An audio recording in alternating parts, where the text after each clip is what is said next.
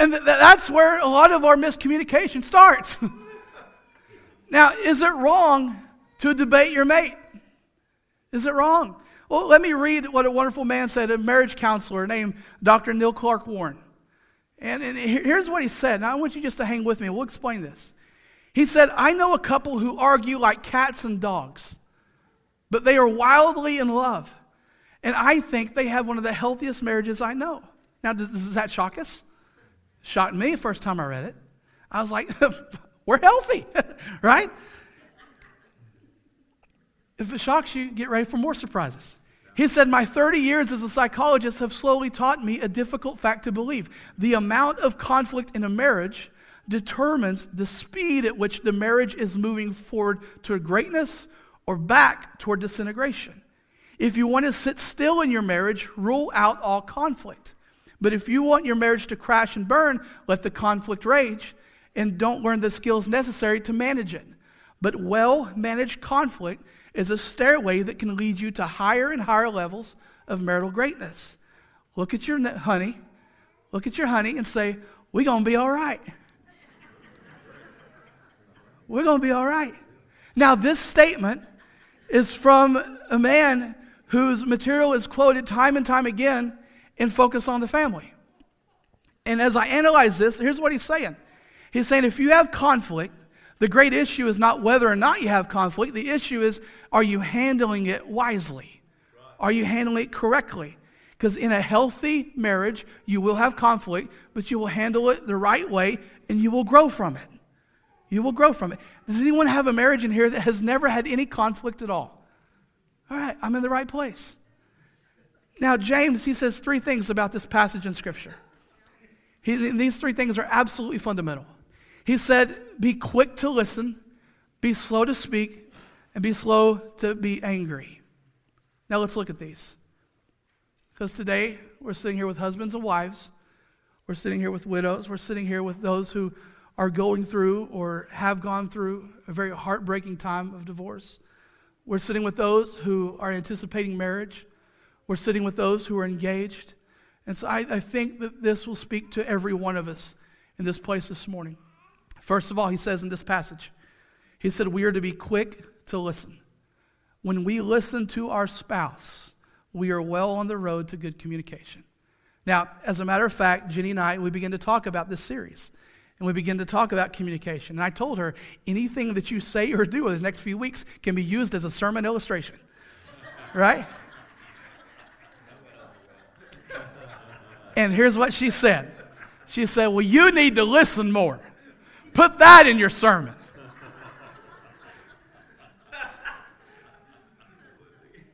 And ironically, that's what James is telling me too. James says, be quick to listen. Be quick to listen. When we listen, we are encouraging the other person talking to talk. How many know it's a lot easier to talk when we know someone's listening to us? Proverbs says this, let the wise listen and add to their understanding.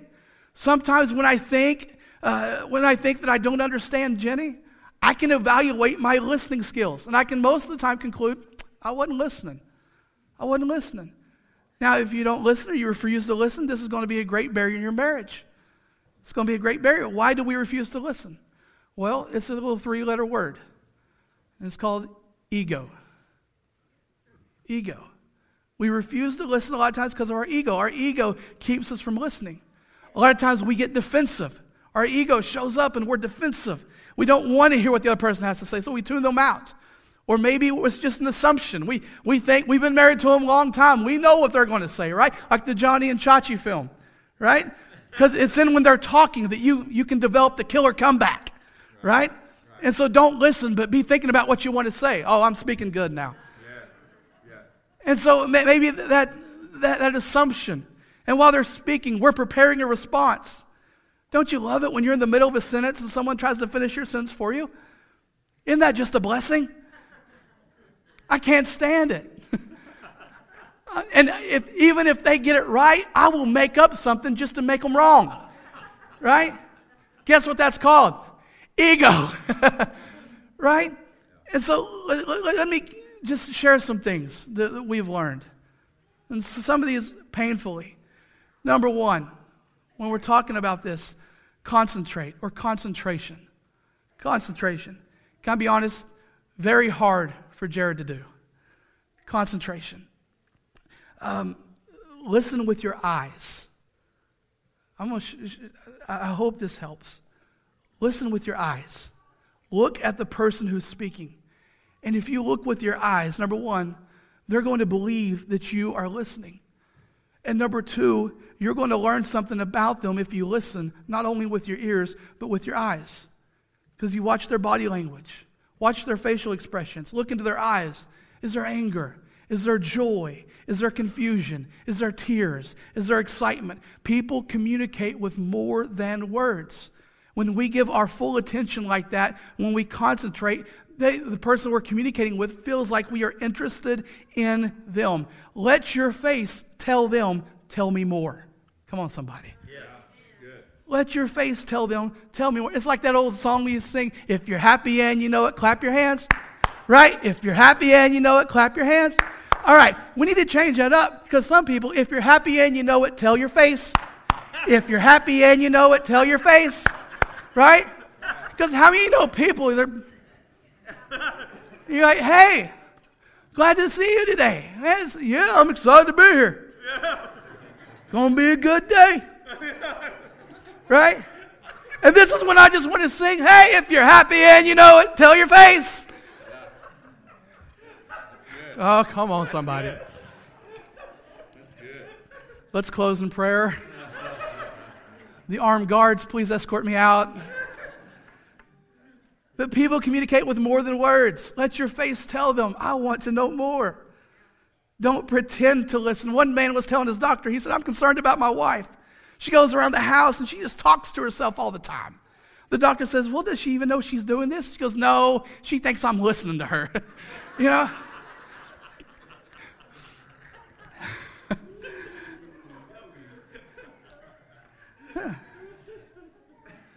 I know a lot of times we tune in, we tune out.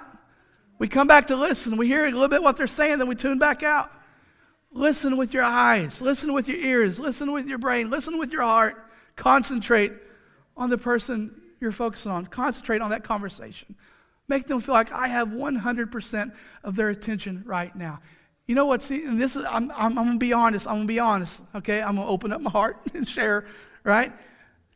What's crazy is these little things. I left mine in my office. These little things we call a phone. Okay?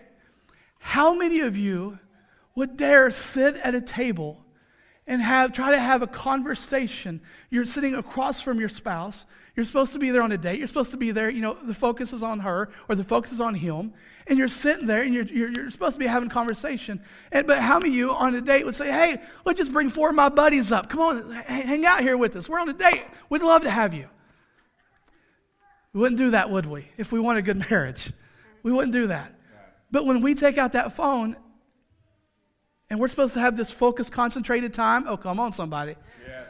And we're texting and we're Facebooking and we're doing all this stuff with other people. I speak because I know, because I did, because I am, because I stink, right?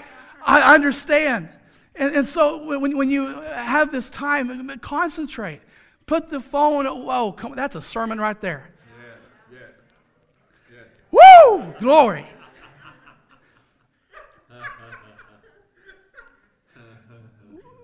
We read that most marriages would be so better off if, listen to this, if your spouse was given just 15 minutes a day of concentrated conversation. 15 minutes, that's it. If you had 15, I would like to ask, but I'm not going to, but I just want you to think about it inwardly. How many of us actually have 15 minutes of concentrated conversation with our spouse each day? Because the studies I read said 88% of over 1,000 marriages that Jimmy Evans polled said they did not have 15 minutes of concentrated conversation a day. 88% of 1,000 marriages. Right? That's alarming. Now, not only concentration, but consideration. And we're going to move through this quicker. A part of good listening is not only to hear but to consider what's being said. Not just concentrate, but consider. Consider what the other person's saying, to think about it, to turn it over. What are they really saying? Are you hearing their words? But not only listening to their words, but listening to what they're meaning. Now, what do I mean by that? What do I mean by listening to what they're meaning? Sometimes, how many of you have ever been in a conversation where someone says something, and then they turn around and you depicted it a certain way, but then you turn around and you go to talk to them about it, or maybe you post about it on Facebook, and they come back and they say, that's not what I meant. Right. You've ever been there? Right. That's not what I meant. And a lot of times, that's with me and Jen. I hear every word she says. I hear it, I'm looking, I'm concentrating. But then I fail to consider it. Okay, when she says, hey, can you leave? Go get a sandwich? What I hear is, leave, go get a sandwich, right? But what she's saying is, I'm hungry, and you're my knight in shining armor. Can you please go and retrieve something to eat for your golden girl? I love you, Buttercup. That's what she means. That's what I believe. How many know sometimes phrases, they just don't come out right? Don't jump to conclusions. Don't jump to conclusions. Once there was a dog named Fido who was always jumping to conclusions. One day he jumped to the conclusion of a mule. That was the last day of Fido. Okay?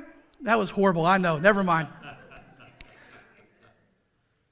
Try to listen, not only to the words, but to what they mean. And then listen to not only the words, but the feelings of what they're trying to say. How do they look? What are they feeling? What are the emotions that they're revealing with this communication? And so there's consideration, there's concentration, there's consideration, and thirdly, there's clarification.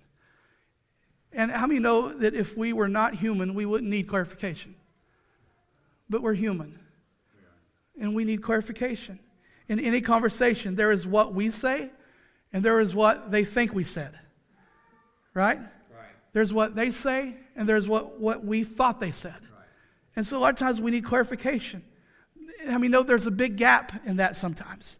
And so we have to clarify it. Sometimes when Jenny and I are in a discussion, I will say, now, tell me what you think I said. Because by your facial expression, I did not say what you think I said. Even if I said it, I'm not going to admit it right now. Right? Tell me what you thought I said. And she says something, and she'll do the same thing. What do you think I said? And I'll say something completely different than what she meant. Or she'll say something completely different than what I meant. And the problem was, from my mouth or her mouth to my ear or her ear, okay, something happened. But what happened is academic. We need to clarify, because we have the other person who really wants to be understood. Now, I confess before you that I'm a better talker than a listener. I really am. But we need to listen. Not only do we need to be quick to listen, we need to be slow to speak. Because how many know our mouths can get us into trouble? Yeah. Let me give you some more Proverbs, and then we'll get back to James. Everybody still with me? Hanging in there? Yeah. All right. Look at your neighbor, make sure they're awake. Proverbs 10:19 says, too much talk leads to sin. Be sensible and wise and keep your mouth shut. Thank you, the author of Proverbs. Yeah. Right? Yeah. That's a good one. Yeah. Hang that one on the refrigerator. Proverbs 21:23 says, watch your tongue and keep your mouth shut, and you'll stay out of trouble. Yeah. What do you mean by that, God? Pretty clear. Great stuff here. Yeah. Now, let me tell you about some mistakes we make with our speech and these roles that we play. And we assume that we are to play these roles sometimes. And really, these roles are what we call communication killers. And I just want to share these with you today. And maybe you'll find yourself in some of these roles. Maybe you'll find your mate in some of these roles. Maybe you'll find a loved one that you're communicating with in some of these roles. But sometimes people play, first of all, sometimes they play the judge. The judge. For example, the Bible says in 1 Corinthians 13 that love is kind. But sometimes we want to play judge, jury, and executioner. And we use our words. And we communicate with these words. These words, I'm going to give you a list of words. I want you to just listen. And do you ever say these? Because if you say these phrases, If you say these words, then we're killing who we're communicating with. Listen to this. You always. You never. Come on, somebody. Yeah. What we need to be saying is, you know what? This is the way I feel. Or this is what I need. Or it seems to me. Have you ever said, I told you so? You're just like your mother. You're just like your father. You just don't think. What's wrong with you? You're always in a bad mood. I can't do anything to please you. You're getting what you deserve. Oh, come on, somebody. Why don't you ever listen to me? Why can't you be more responsible? What were you thinking? You are impossible. I don't know why I put up with you. My mama was right. Oh, I saw some quick heads on that one. Whoop. Right?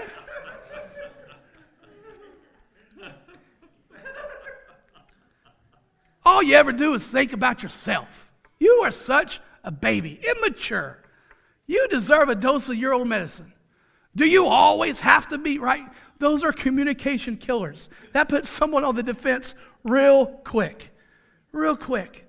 Now, maybe you don't play the judge. Maybe you play the professor. What do you mean by the professor? Paul says, it's going to get better.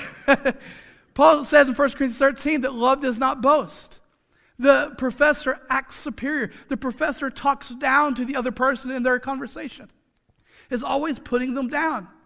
That's just dumb. Do you have an ounce of brains in your head? Come on, somebody. Could you not tell that wasn't going to work? You wouldn't even understand if I told you. One man said to his wife, how can you be so dumb and so beautiful at the same time? And she responded, God made me beautiful so you would be attracted to me. He made me dumb so I'd be attracted to you.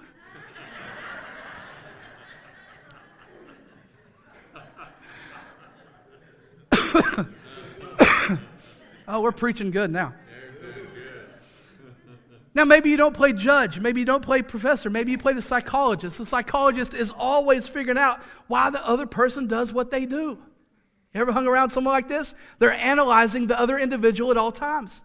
Let me tell you why you said what you said. Let me explain to you why you did that. Do you know why I think you are the way you are? And we try to get into the other person's heart and we try to analyze their motives. And the Bible is very clear about this. The Bible forbids this. Only God does that. Oh, come on. Yes. Don't be the psychologist with your wife or with your husband. Or maybe you don't play the psychologist. Maybe you play the historian. The Bible says love keeps no record of wrong. Well, you're like, yeah, but that doesn't mean that we don't keep score. Right? Sometimes you'll be in the middle of a real discussion.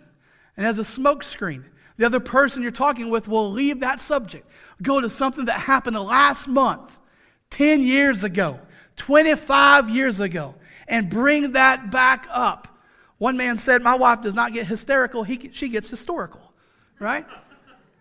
She goes back, she digs up all the things, and it becomes a rerun of old arguments.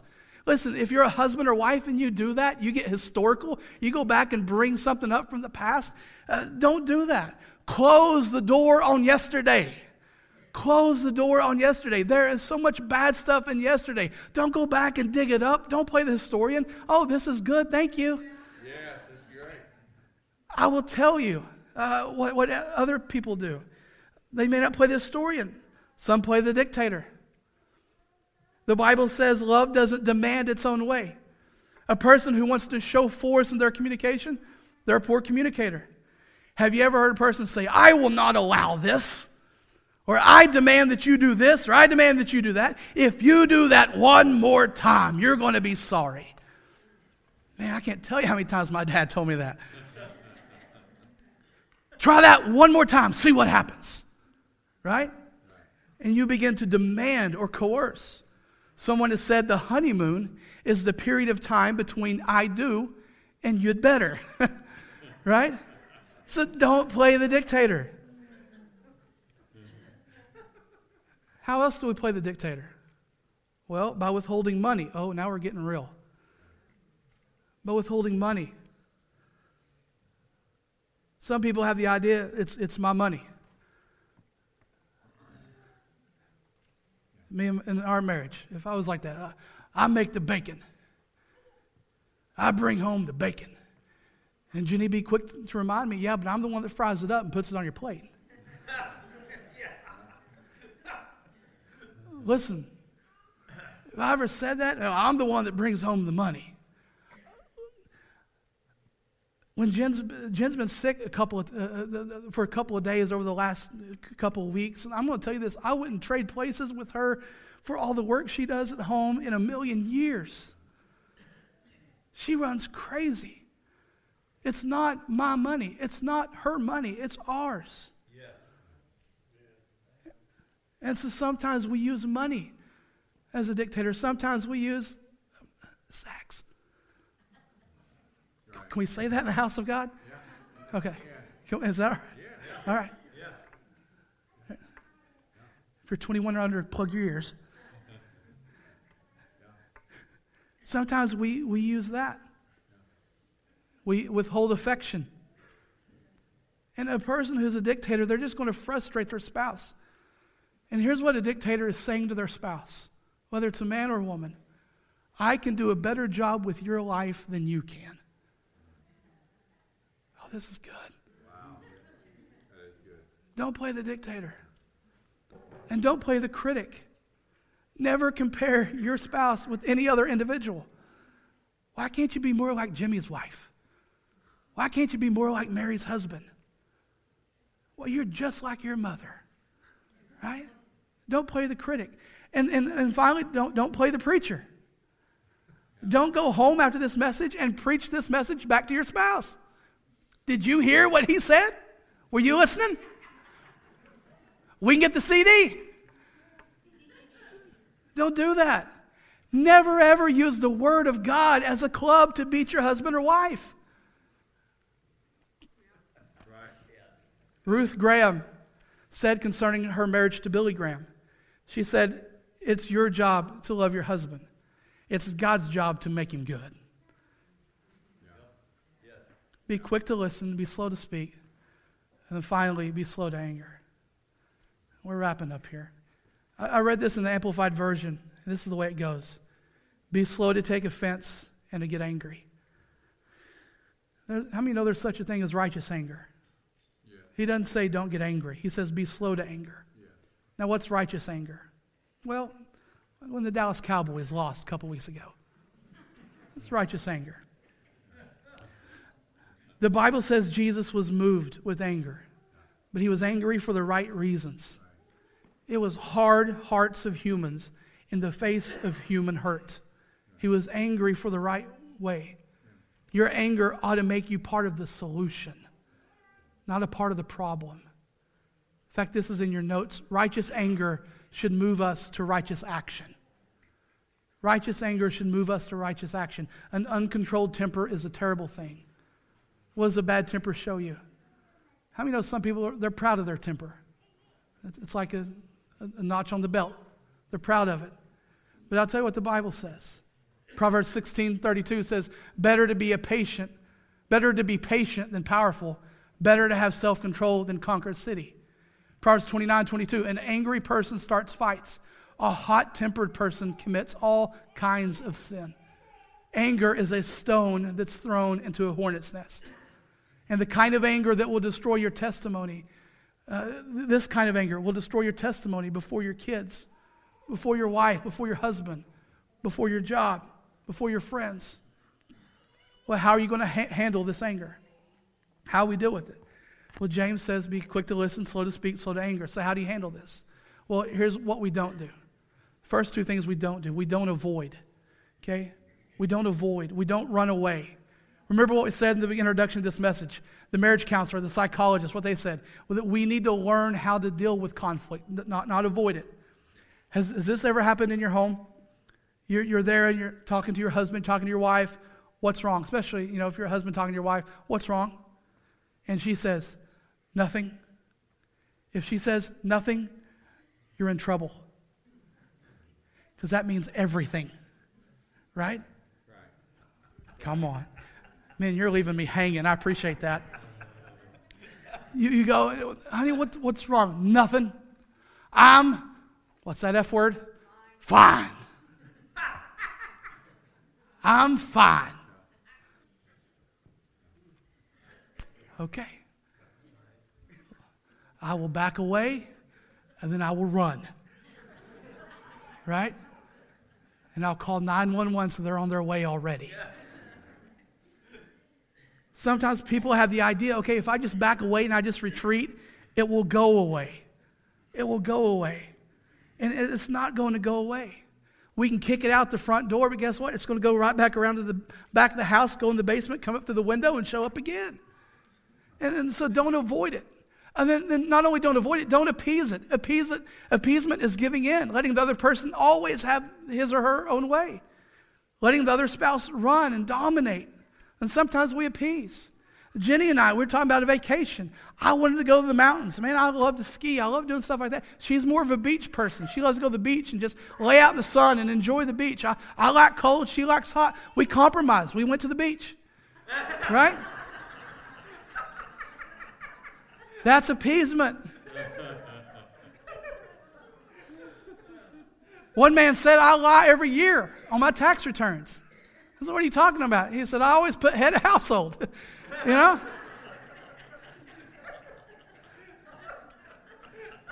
So when you appease, what you do is you internalize.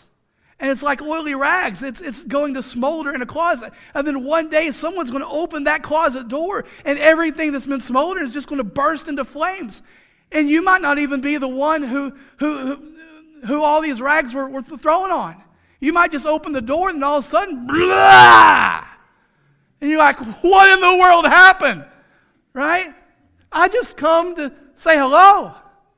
And you went all MMA on me. And so, this is just interesting. So, we got to learn how to attack the problem and not one another. Oh, that's good. That's great. There's no problems too big to solve. There's just a lot of times, well, we'll move on. Let me tell you how. So how do you handle this thing? Well, there's 3 things. If you're having genuine conflict, number 1, choose the right time to talk about it. And don't talk about it just before mealtime when your blood sugar's going down. Okay? And I know this sounds crazy, but as you study this, I'm being a little bit serious in this because in our reading and preparing for this series, you find out, and this is just weird. This is weird to me. But I started watching this over the last month at our house. You'll find out that over 80% of your arguments, according to psychologists and counselors, take place just before mealtime. Yes.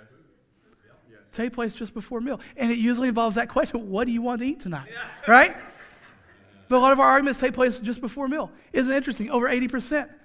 Or, secondarily, they come on your way to a social event. How many know that the enemy loves to attack on the way to church? Sunday mornings were like World War III in some homes. Okay? That's why Jenny loves me being a pastor, because I get up and I'm out of the house before her and the kids ever get up. We just put a stop to it. Yeah. How can I figure out how we won't have this conflict on Sunday mornings? Why don't you go into ministry? Fine, I'll do it. There's a little bit more to it than that. Make sure you have the right time. Then secondly, make sure you have the right tone. The Bible says that a soft answer turns away wrath. Someone said, keep your words warm and soft because you might have to eat them later.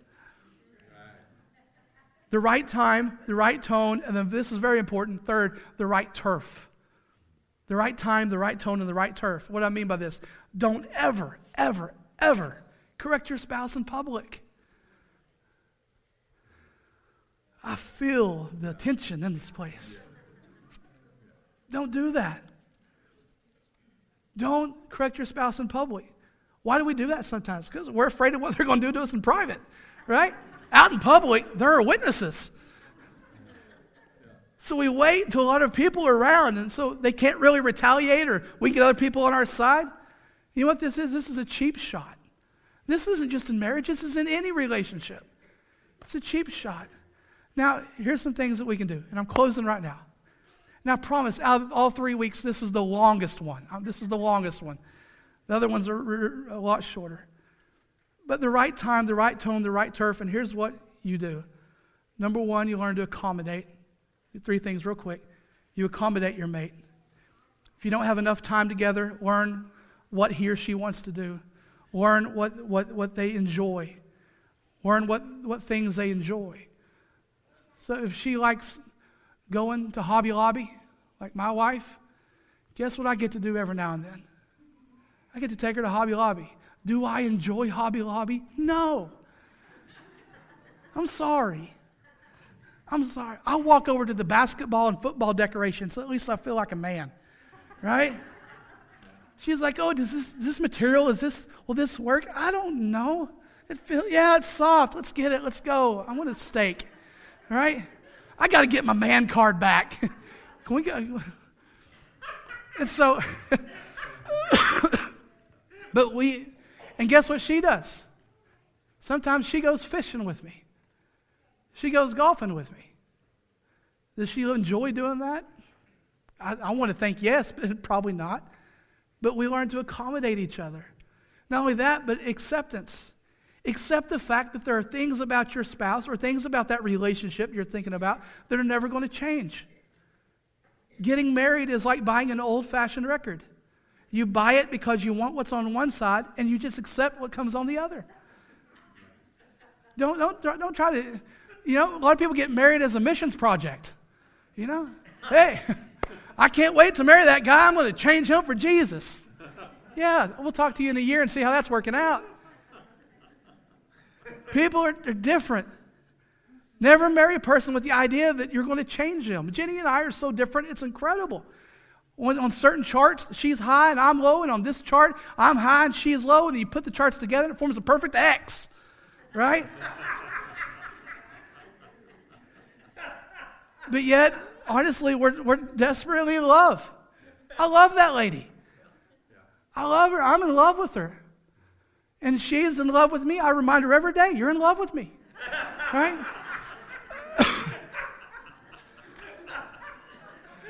When we got married, the Cloud family and the Pruck family, Cloud family, my family, Pruck family, her family, we're so different. My dad's an ag teacher. He's a farmer. He's a rancher. He's a welder.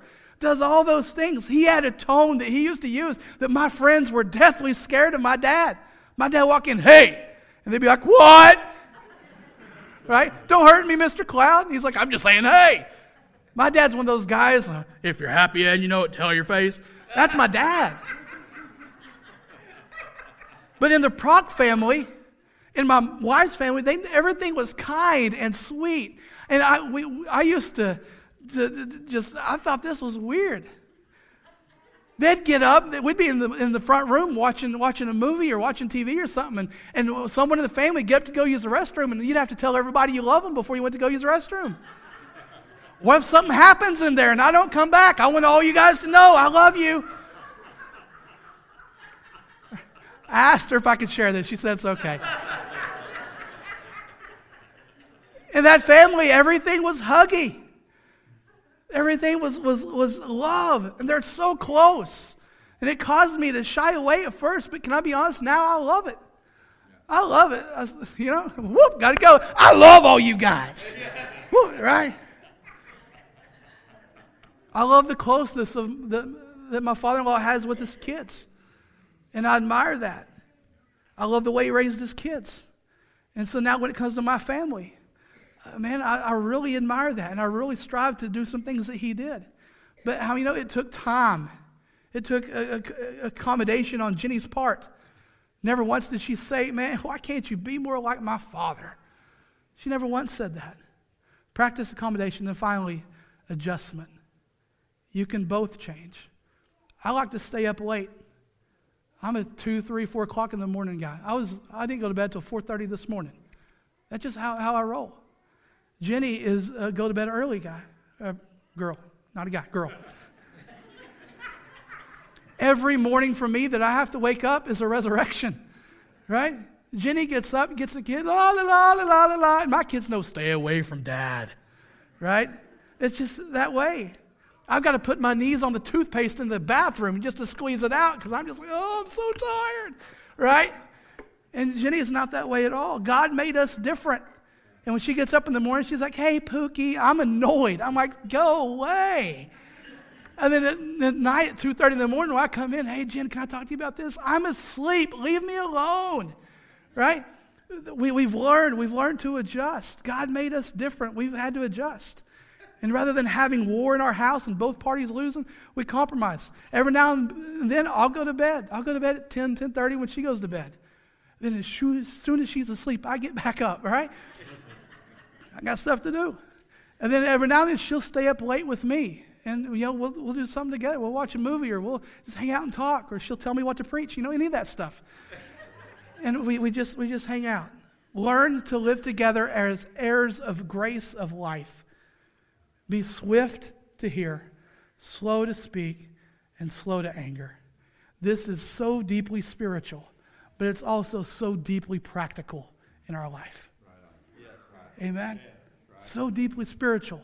But because I know some people are walking out, man, that wasn't very spiritual today. No, it's super spiritual. Yes, it is. These three things. Yes, it is. If we can get that right, we can get every relationship we have right. Right. That's the issue. And that's what we're addressing. Amen? Stand to your feet with me today.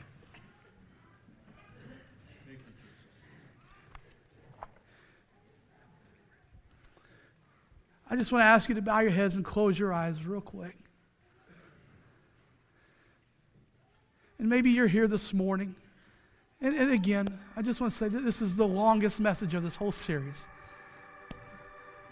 Now, we want to be very respectful of your time. And I appreciate you extending just a few more moments to me this morning. But today you're here, and as we've talked about some of these things, maybe through those 7 different characteristics, the dictator, the psychologist, the preacher, as we went through those things, the different people, the different roles we play, the judge, maybe some of those roles really hit home, and you're like, yeah, I can see myself in that. The professor. I can see the historian. I can see myself. The critic.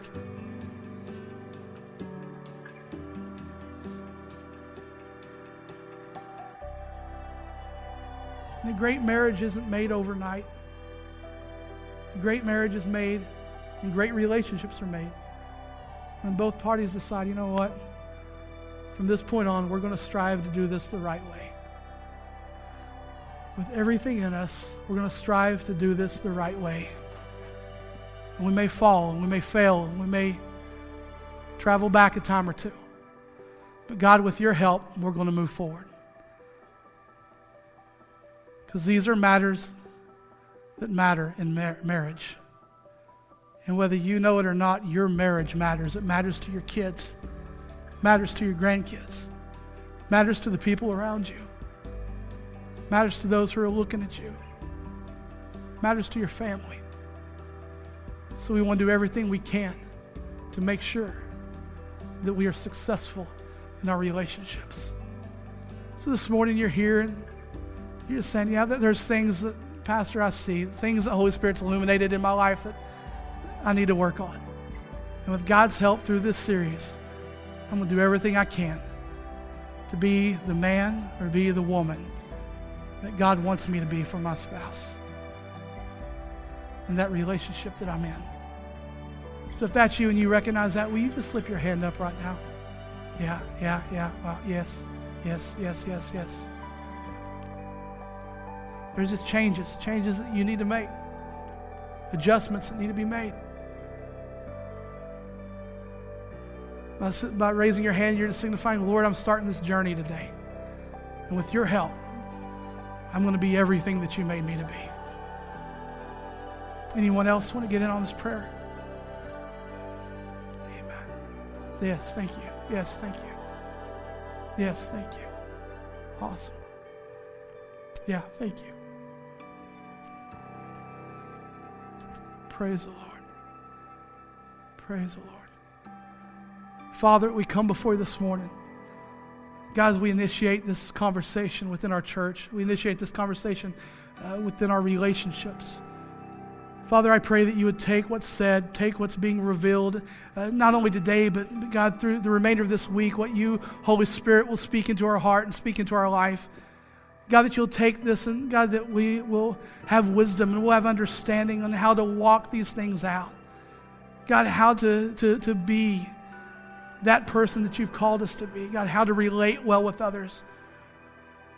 God, how we can be slow to speak, but quick to listen, and also slow to become angry. And so, Father, today I ask your blessing on every hand that was raised, everyone that said, God, help me with your help. I want to take this journey.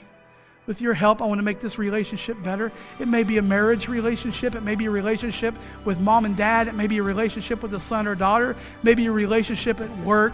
Maybe some other relationship at home. But God, they're saying, with your help, I want to take these principles, God, and I want you to do a work in my life. Help me to be the man, the woman that you've made me to be. God, I want to reach my full potential, and I want this relationship to reach its full destiny. So God, take it. Take it. And God, use this moment for your glory. And God, we just thank you, and we ask your blessing on our time together. God, bless every relationship here. God, may they just walk out of here with the favor of God and understanding the love they have for one another because of the love they have for you. And so God, we ask all this today in Jesus' mighty name. And everybody said, amen.